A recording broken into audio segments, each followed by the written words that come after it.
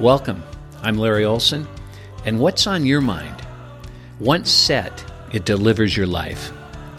To change the outcomes we want, we must change the plays we're running. Join us at Mindset Playbook with real people, real talk, for real insight. Mindset Playbook is excited to announce your opportunity to become a part of the success of Mindset Playbook podcast, as well as making the listening experience even better. Please go to Patreon, that's patreon.com, and at the top of the page it says, find a creator, and type in Mindset Playbook podcast. Choose how you'd like to begin, and you'll instantly become a part of the family. Larry looks forward to your participation in making all of our lives even better. I want to welcome all of you to Mindset Playbook, where today the question is, what's the future of work? And how important is our mindset to our success in the future of work? My guest today is Greg Martin. He's an investment banker, angel investor, an entrepreneur, and host of the podcast, Lifetime of Work. With a focus on fostering personal growth and fulfillment, Greg is dedicated to helping people realize how great our jobs can be.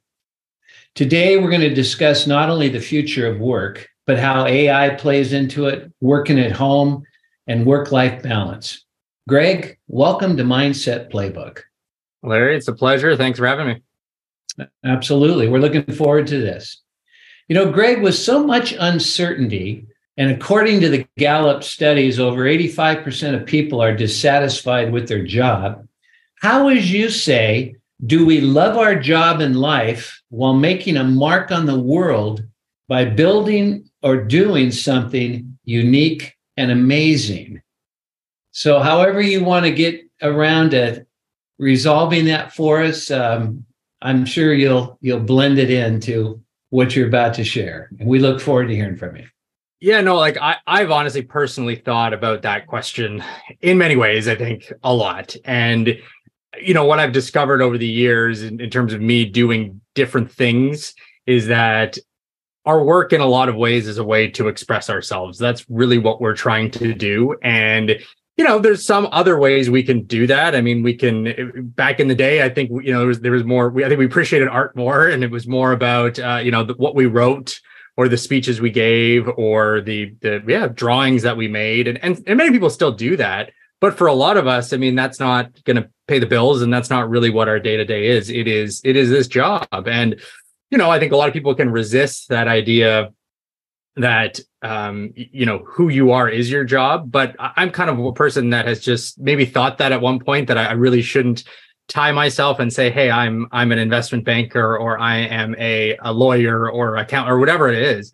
But I also don't think that that's a bad thing. And I've sort of come to realize that really it does form who you are. And you can really get a lot out of life and through your job. And I think that that's part of my sort of ethos, I think, in a lot of ways. And I host a podcast sort of talking about that. And I don't, I'm not a coach. I don't have a career course to sell or anything like that. I'm really just fascinated by the world of work, where it's headed, and what we can get out of it. So anyways, that's the quick answer anyways for what is a complex question. All right. Well, so, I know that you're very successful, and yet along the way, I'm sure it wasn't just all wonderful, and you met a success at every turn in the road. What kind of led you into what you're doing now, and what are some of the things you learned along the way when you did find a setback occur in your life? Yeah, no, it's a great segue, I think, into just the quick story of where I am now and how I got here. I was a business graduate and undergrad, and I'm Canadian, so that's a bit more common in Canada. But I had no idea what I wanted to do. I got into investment banking because they were who hired me, and I liked finance and I liked numbers, but I just felt like I didn't know anything, and that that world or the investment banking world would really help me. And for those who don't know what it is, I mean, I still do that today, and I focus on mergers and acquisitions. We do capital raising, but a lot of it is, hey, an entrepreneur wants to sell their business, or a company wants to sell their business, and we're consultants that help them do that. And I started in that career, and the crazy thing about it is that there are 100-hour weeks are very common. You know, you work in the wrong place, maybe more. And it's an interesting mindset as far as, it goes, of what that's like. And I sort of told myself, I'll do it for 2 years, learn a ton, and then go do something else I'm sort of more passionate about. And I hit the 10-year mark, and of still being in investment banking, and sort of reflected on it, saying, like, what am I doing? Like, am I here forever? And is there more to it than that? Is there more to life, more to my career? And so I ended up just leaving, slowly over time, realizing I needed to leave. And I had been involved in a food business. It was a restaurant and catering business. And so I just really thought I wanted to be an entrepreneur, and that was sort of my next journey, and where I wanted to apply myself next. And so I spent time doing that, and we gained some progress. I had a good team there. It was going pretty well, and then the pandemic hit us. Mm-hmm. And we were just a food business, and it just really destroyed the business. We were heavy into commercial, office catering and office lunches, and that was just gone right away. And so, we pivoted a lot in the business, and it was incredibly I've never been so stressed. I never slept so little, just thinking about the future and everything involved in the business. And it became challenging. I mean, we pivoted, and we spent a lot of time trying to figure out an e-commerce business and delivering to everyone in part of the Ontario, the Greater Toronto area, and delivering food. But it just was incredibly challenging. And that whole perspective, though, and that insight, I think, made me realize that I actually enjoyed the job I was doing before. And so I slowly made my way back, actually, to the world of investment banking, and ended up selling that business. It wasn't wasn't what it was probably before, but it was okay, and shutting down another part of the business. But it really gave me a completely different perspective when I sort of returned to the world of investment banking. And I definitely learned a lot through going through that. It wasn't financially the most amazing opportunity of my lifetime, but it was certainly a great learning one. Right. And it probably, without doing that, you wouldn't have the sense of appreciation for what you're doing now. Huge. You say that, and probably because you've had experience there, and I would say the same thing, but you just don't realize, you have no idea until you go and do it and come back and appreciate in a different way sort of what you had, but just the perspective too, right? Of going and doing a different job, completely different job. It was very eye-opening to have that experience. So you're talking about something that is intriguing to me. I'm sure you're familiar with a lot of the Gallup studies that have a lot of teeth to them because of the hundreds of thousands of people that they've interviewed. And when you realize that over 85% are dissatisfied with what they're doing, I have a belief that they're focusing on the wrong things while they're doing what they're doing. And it's continuing to feed the loop of, there's another reason why I don't like this job. And when our mind is fixated on anything, it's all we see. So you're getting away and getting into the food industry and seeing this whole investment side of the world a lot differently than just landing in investment banking and then figuring out how to succeed in it. You were able to change your perspective. How do you, when you're working with your people and your companies, how do you make this shift occur, or do you, where people now start to find that they love what they're doing? Now, is that because they left something else and started something new? Or is it a transition that you feel can be made no matter what it is you're doing? Do you have guests you'd like Larry to interview or questions you'd like him to ask? You now have the opportunity to make us even better. Please go to patreon.com. That's patreon.com and join us today. Looking forward to having you be a part of this great adventure. Yeah, I think it's a good question because everyone sort of grapples with it and goes through cycles. I realized if I look back, like you were saying, I went through cycles of loving my job, hating it. There's this tendency, though, I don't know if you tend to listen to podcasts. I've listened to a lot of them now when I host one. People are pretty optimistic. Like you don't usually have really negative people on podcasts who are saying they hate everything and their life sucks. It just doesn't make for good. You try not to anyway. and I do the same. But it's funny that I think when you're sort of in a job and you go out with your work colleagues for a beer or something, like you tend to just complain.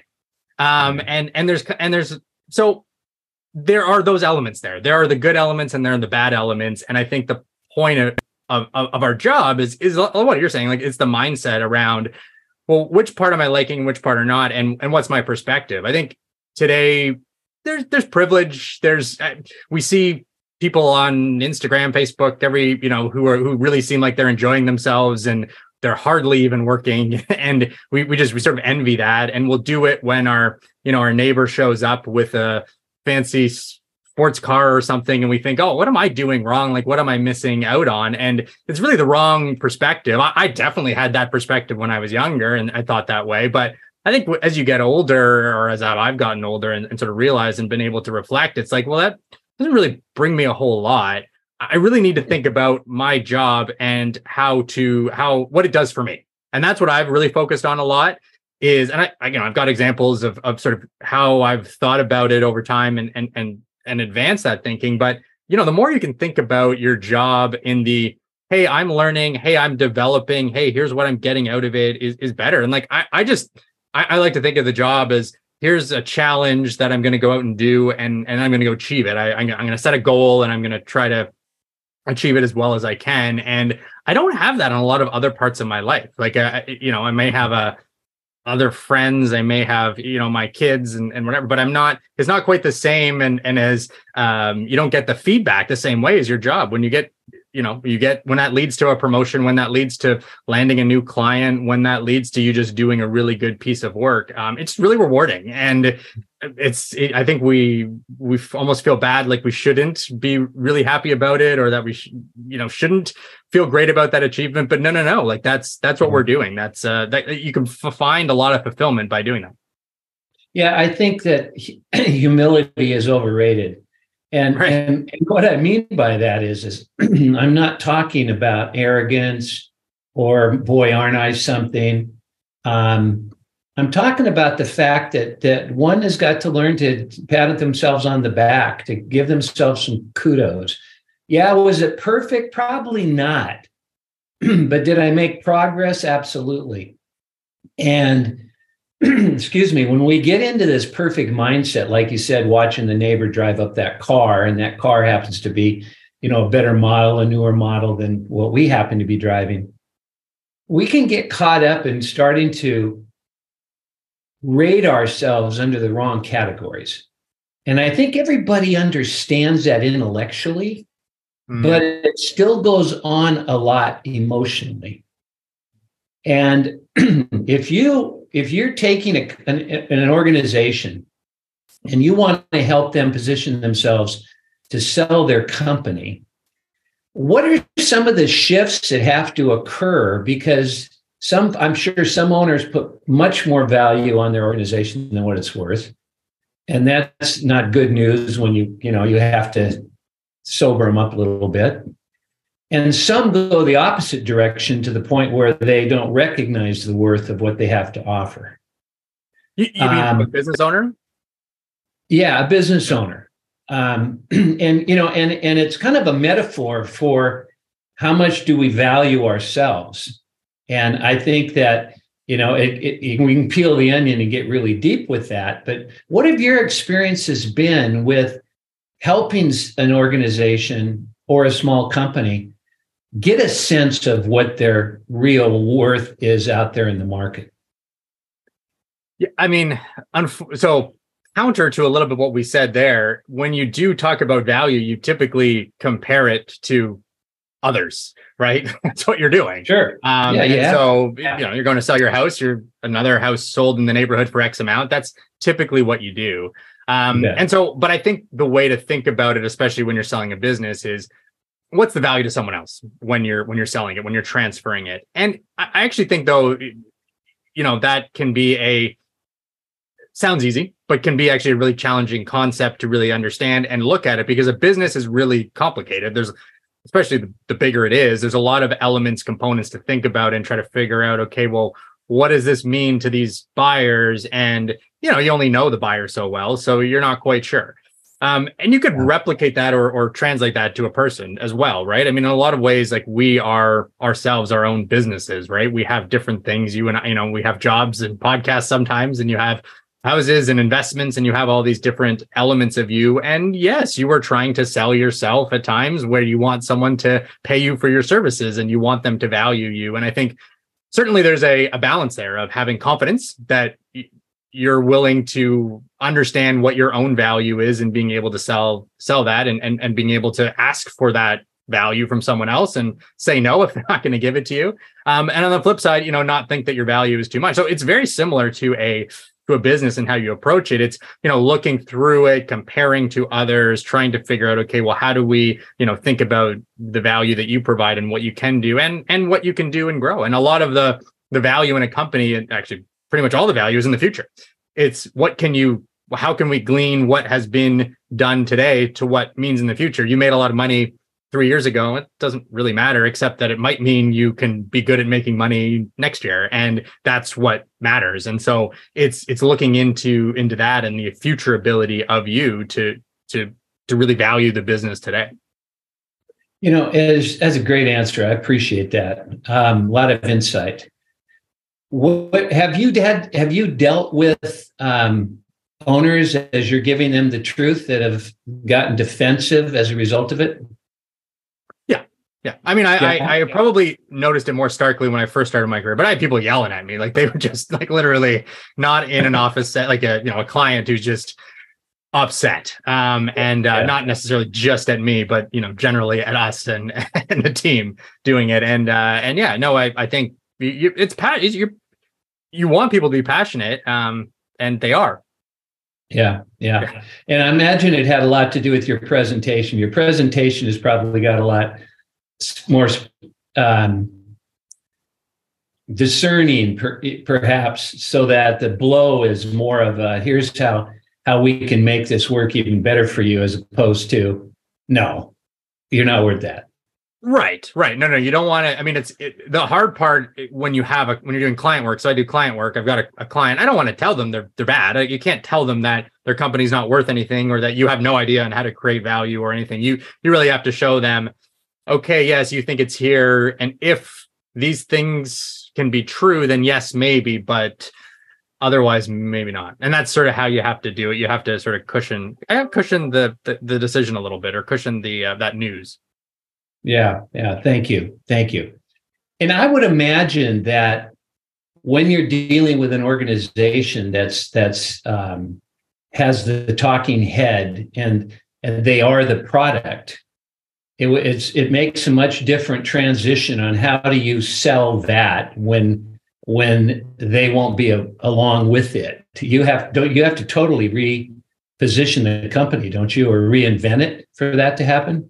Yes. I mean, some advice for a founder: if you are the face and the name, and literally, the name is on the door or the company, you do have to think about that quite a bit. And especially, you don't have to change the name, but over time, transitioning so that some others can be involved, it does really create a lot more value for your business to be able to do that.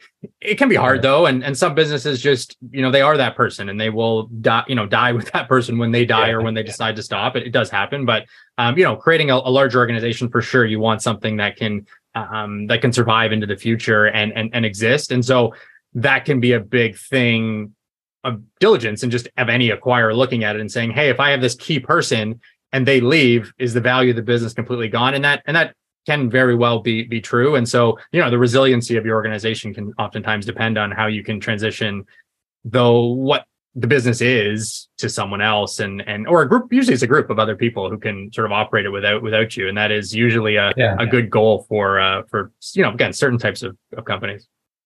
Yeah. And it's probably good information so that they can start the marketing and the transition of branding and everything else, as opposed to waiting until it's too late. Yeah. No. So again, the Wendy's example of Dave Thomas is like an interesting one where he's sort of the spokesperson, and then all of a sudden they had to transition, and it wasn't, at least, it can happen. You can have your key person sort of leave, and there's, many examples of that. And it doesn't it's a marketing endeavor, obviously, but it doesn't mean that the value of your organization has to necessarily be, go down at all, frankly. Yeah. Very nice. So I started out raising this question about the future of work and AI's role into it. What would you, I've messed with chat AI and writing some articles and got back something that didn't have my voice in it anymore, and realized, I had to kind of tweak a little bit. But the other side of me was like, wow. All somebody has to do is put an idea in there and an article gets written, and there's really not any creativity or any depth and background of the author. It's all been done by an artificial intelligence that has access to all of the information, if you will. Where does that play into the future of work, and what does that look like for you, that whole concept? Yeah, it's pretty incredible how much has changed or how many developments there have been even in the last few years. I mean, I think the pandemic has really pushed forward remote work, which is a huge topic that, us an organization, I think a lot of people talk about. And then now sort of AI is becoming the new, people aren't really talking about the work from home quite as much. It's now been sort of AI and being replaced there. And my perspective is really that, you're not going to be able to fight it. I don't think. I don't think there's a way to necessarily. So it's, you in any job have to figure out, in any position, any role, as just as a professional, how it works for you. I think trying to ignore it or pretend like it's not there is probably not wise. It's probably wise to actually, learn more about it. What's interesting is, so I have listened to a lot of different perspectives about it. And what's interesting is that, when programming and computers and apps and all that sort of stuff came about, there was a certain group of people that knew, they went to school for computer engineering, computer programming, and they learned that. But they were the only ones that can do it. If you had a startup and you wanted to start a company, you kind of need to be a programmer to do it. Otherwise, you'd have to pay really expensive rates to try to get someone to build something, and you never really knew what you were getting. What's interesting with like AI is that it's actually it's most developed, or it seems the furthest along on that track. Like it's a really good programmer, apparently. It's very good at writing sort of basic code and doing that. It's not great at writing essays, because essays need heart and they need that culture, and they need that uniqueness and that personality of the author and all those things. But with code, it doesn't. And what actually I think is going to end up happening is, and where we're headed, is that it will actually just enable a lot of people who don't know how to code or don't know how to do things that require that knowledge or whatever to be able to do it. So, in theory, even our parents or you could be in your 60s and just kind of ask ChatGPT or the equivalent, can you do this? And it can do it for you. And it's not like you need to know how to code it, because it can. So there's actually quite a few possibility. Like that's just one very small example, but I'm kind of an optimist on it. I think I'm naturally by nature an optimist, and I think that there will be the benefit. I don't think it's going to change a crazy amount all at once, but it is going to move quickly. Mm-hmm. Mm-hmm. Well, what would be an example that somebody would need to have something coded for them? It would like they're creating a new app or something, or what would we as listeners use as an example of why I would need I'd say that code some. So I agree, that's a bit more like abstract. For a coder's perspective, if they're trying to do a simple sequence of something, that they can ask ChatGPT to do it and are integrating that into how they make things. But I would say for the average person, a good example is Excel. So a lot of us use Excel. We have different knowledge of it. There's actually a bunch of AI related tools now in Excel that you can get. And rather than having to know all of the coding, you can now just sort of ask it and say, hey, kind of just literally type and say, hey, I want you to take this, and anything that has, an address in Canada, or, pick your state or whatever it is, put it in this column. And rather than having to know how to what code you need to put in there or what kind of syntax you need for Excel, it'll just do it for you. And so that is an example where actually now you don't need to learn how to code, because it'll and you don't have to learn Excel is not really coding, but it's sort of more complex algorithms, or can be, and it just will kind of do that for you. So it's just like a simple example, but you need to learn at least how to use it and how to interact with ChatGPT and whatever these AI programs are, because it is different than just to say a pure Google. Yeah, that makes a lot of sense. Let's shift with the time that we have remaining a little bit to this concept, which I think is an enigma to most people, called work-life balance.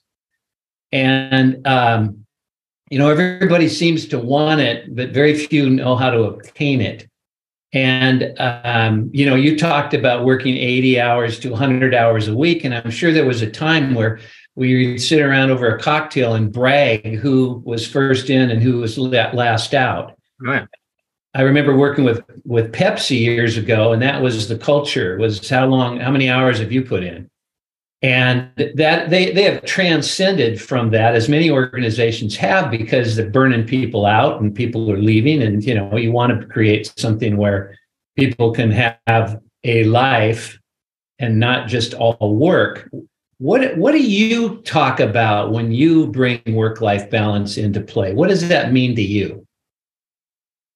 Yeah, it has mean a lot of different things over the years. Certainly, I didn't have a whole lot when I early on in my career, and now I have 2 kids, and obviously spending time with them I would definitely consider not work.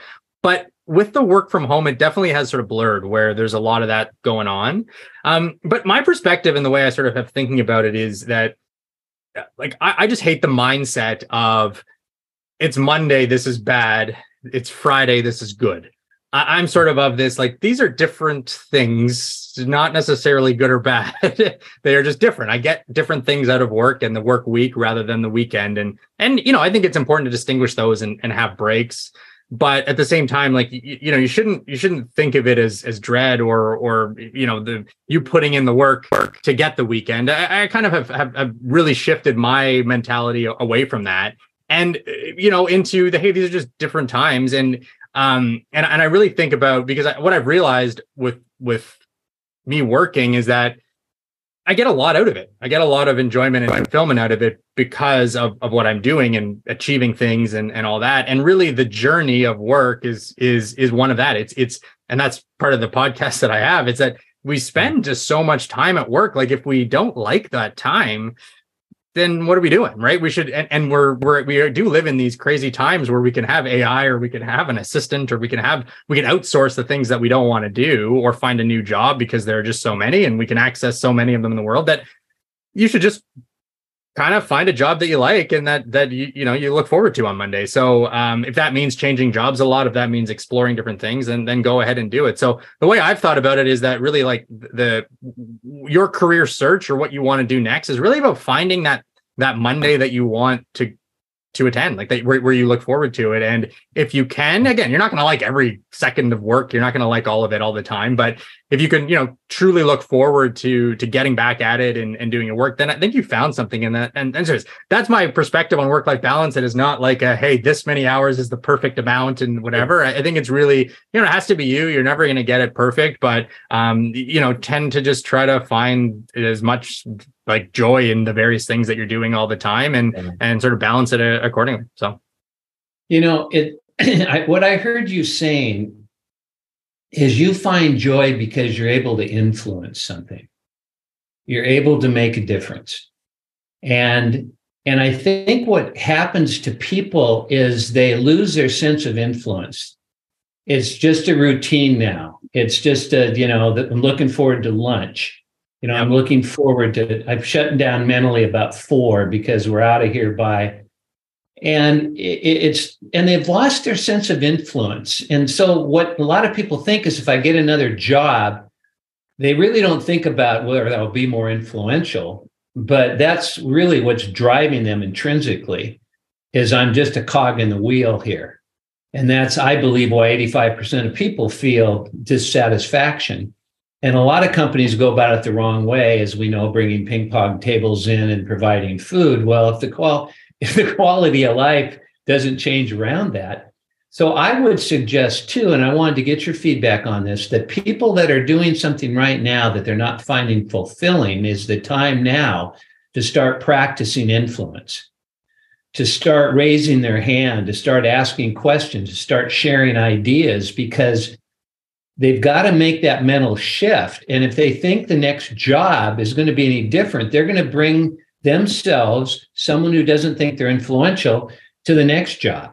And it's not going to take long before they're not influential there either, because they haven't developed those habits or those attitudes by practicing where they are now, which is what I see you doing. Is you love what you're doing because you've made it an adventure. You've set a quest out there of what you want to accomplish. And, you listen more intently when your client is sharing, so you can see where I can bring value. And all of that ties into the quality of life. And I'm sure then you bring it to your children. There's times when we're not perfect, where we're daydreaming while sharing something with us. But I think it's something that instills itself in all that we do. And what would be your take on the power of feeling influential? I think you're totally right. I think that, like, maybe a different way to think about it is your job. There's games. It's a game. And okay. The goal is to figure out, okay, well, what am I trying to achieve in this game? And if you don't have a next level, and you think of it as a movie or a video game, if you want, like if you don't have an objective and you're not headed somewhere, or it seems so challenging to actually get there, you're just not going to enjoy it. It's going to seem either daunting or impossible or just non-fulfilling. And so I do think you have to think about your job that way. And it can be the long term of, hey, I want to get promoted, but it could also be the short of like, hey, I just want to get this amazing email out and have it be the best that it can be. Like, it can be big or small. I think it's something like that. And yeah, I mean, when you reach a point where you can't find any goal that you want, or you're just so frustrated, or you feel like it's impossible, then yeah, it may be time to look for another job.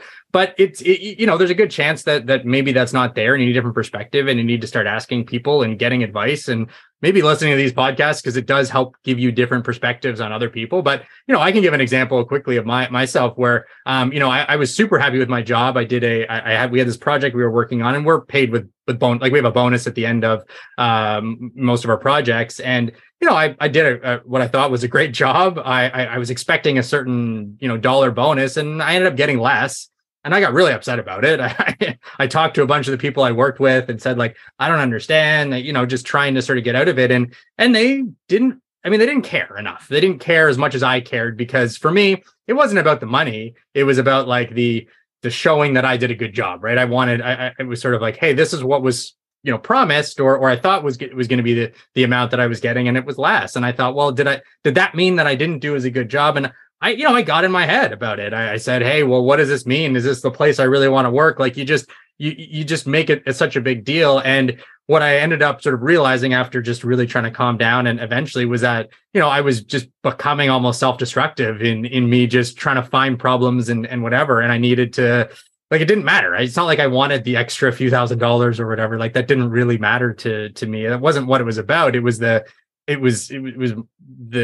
the success about it, or the knowledge and principle of the thing. Yeah, it was, it was kind of I wanted to be acknowledged, really. And that's what it was. And it was almost the other way of, no, you don't deserve this. And so that's very frustrating. And no matter what that's going to happen to you in any job. And I think you just have to figure out how to be the bigger person in it and do what's best for you. And that's how I wrapped myself around my head around it and got past it. Was like, all right, fine. Well, I mean, challenge accepted. I'm going to try even harder and do better the next time, and not let it bother me. And fine, if it keeps happening and I can't figure out how to be happy, then I guess that's going to be that. But it's not, don't hold it against everyone, because I mean, your bosses are human people, and they make mistakes too, and they don't always know, and they can't always care.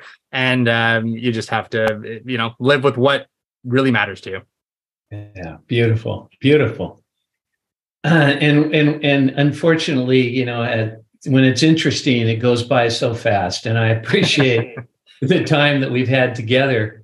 With people out there that may find themselves in that situation where they're not getting the reward. And maybe they're not even feeling good about the email that they wrote. And so they're not getting dopamine, is not being dumped into the system, which is that, keeps us in the game, that bad game of golf, but you get one great shot, and so you want to come back because it felt so good. What would you leave people with to be thinking about? Because our audience is a wide range from looking for the next job to getting ready to sell the job and everything in between, to not having a job. To kind of as another nugget that you can share with us of the many you've already provided, that they can be thinking about wherever they find themselves now regarding their work.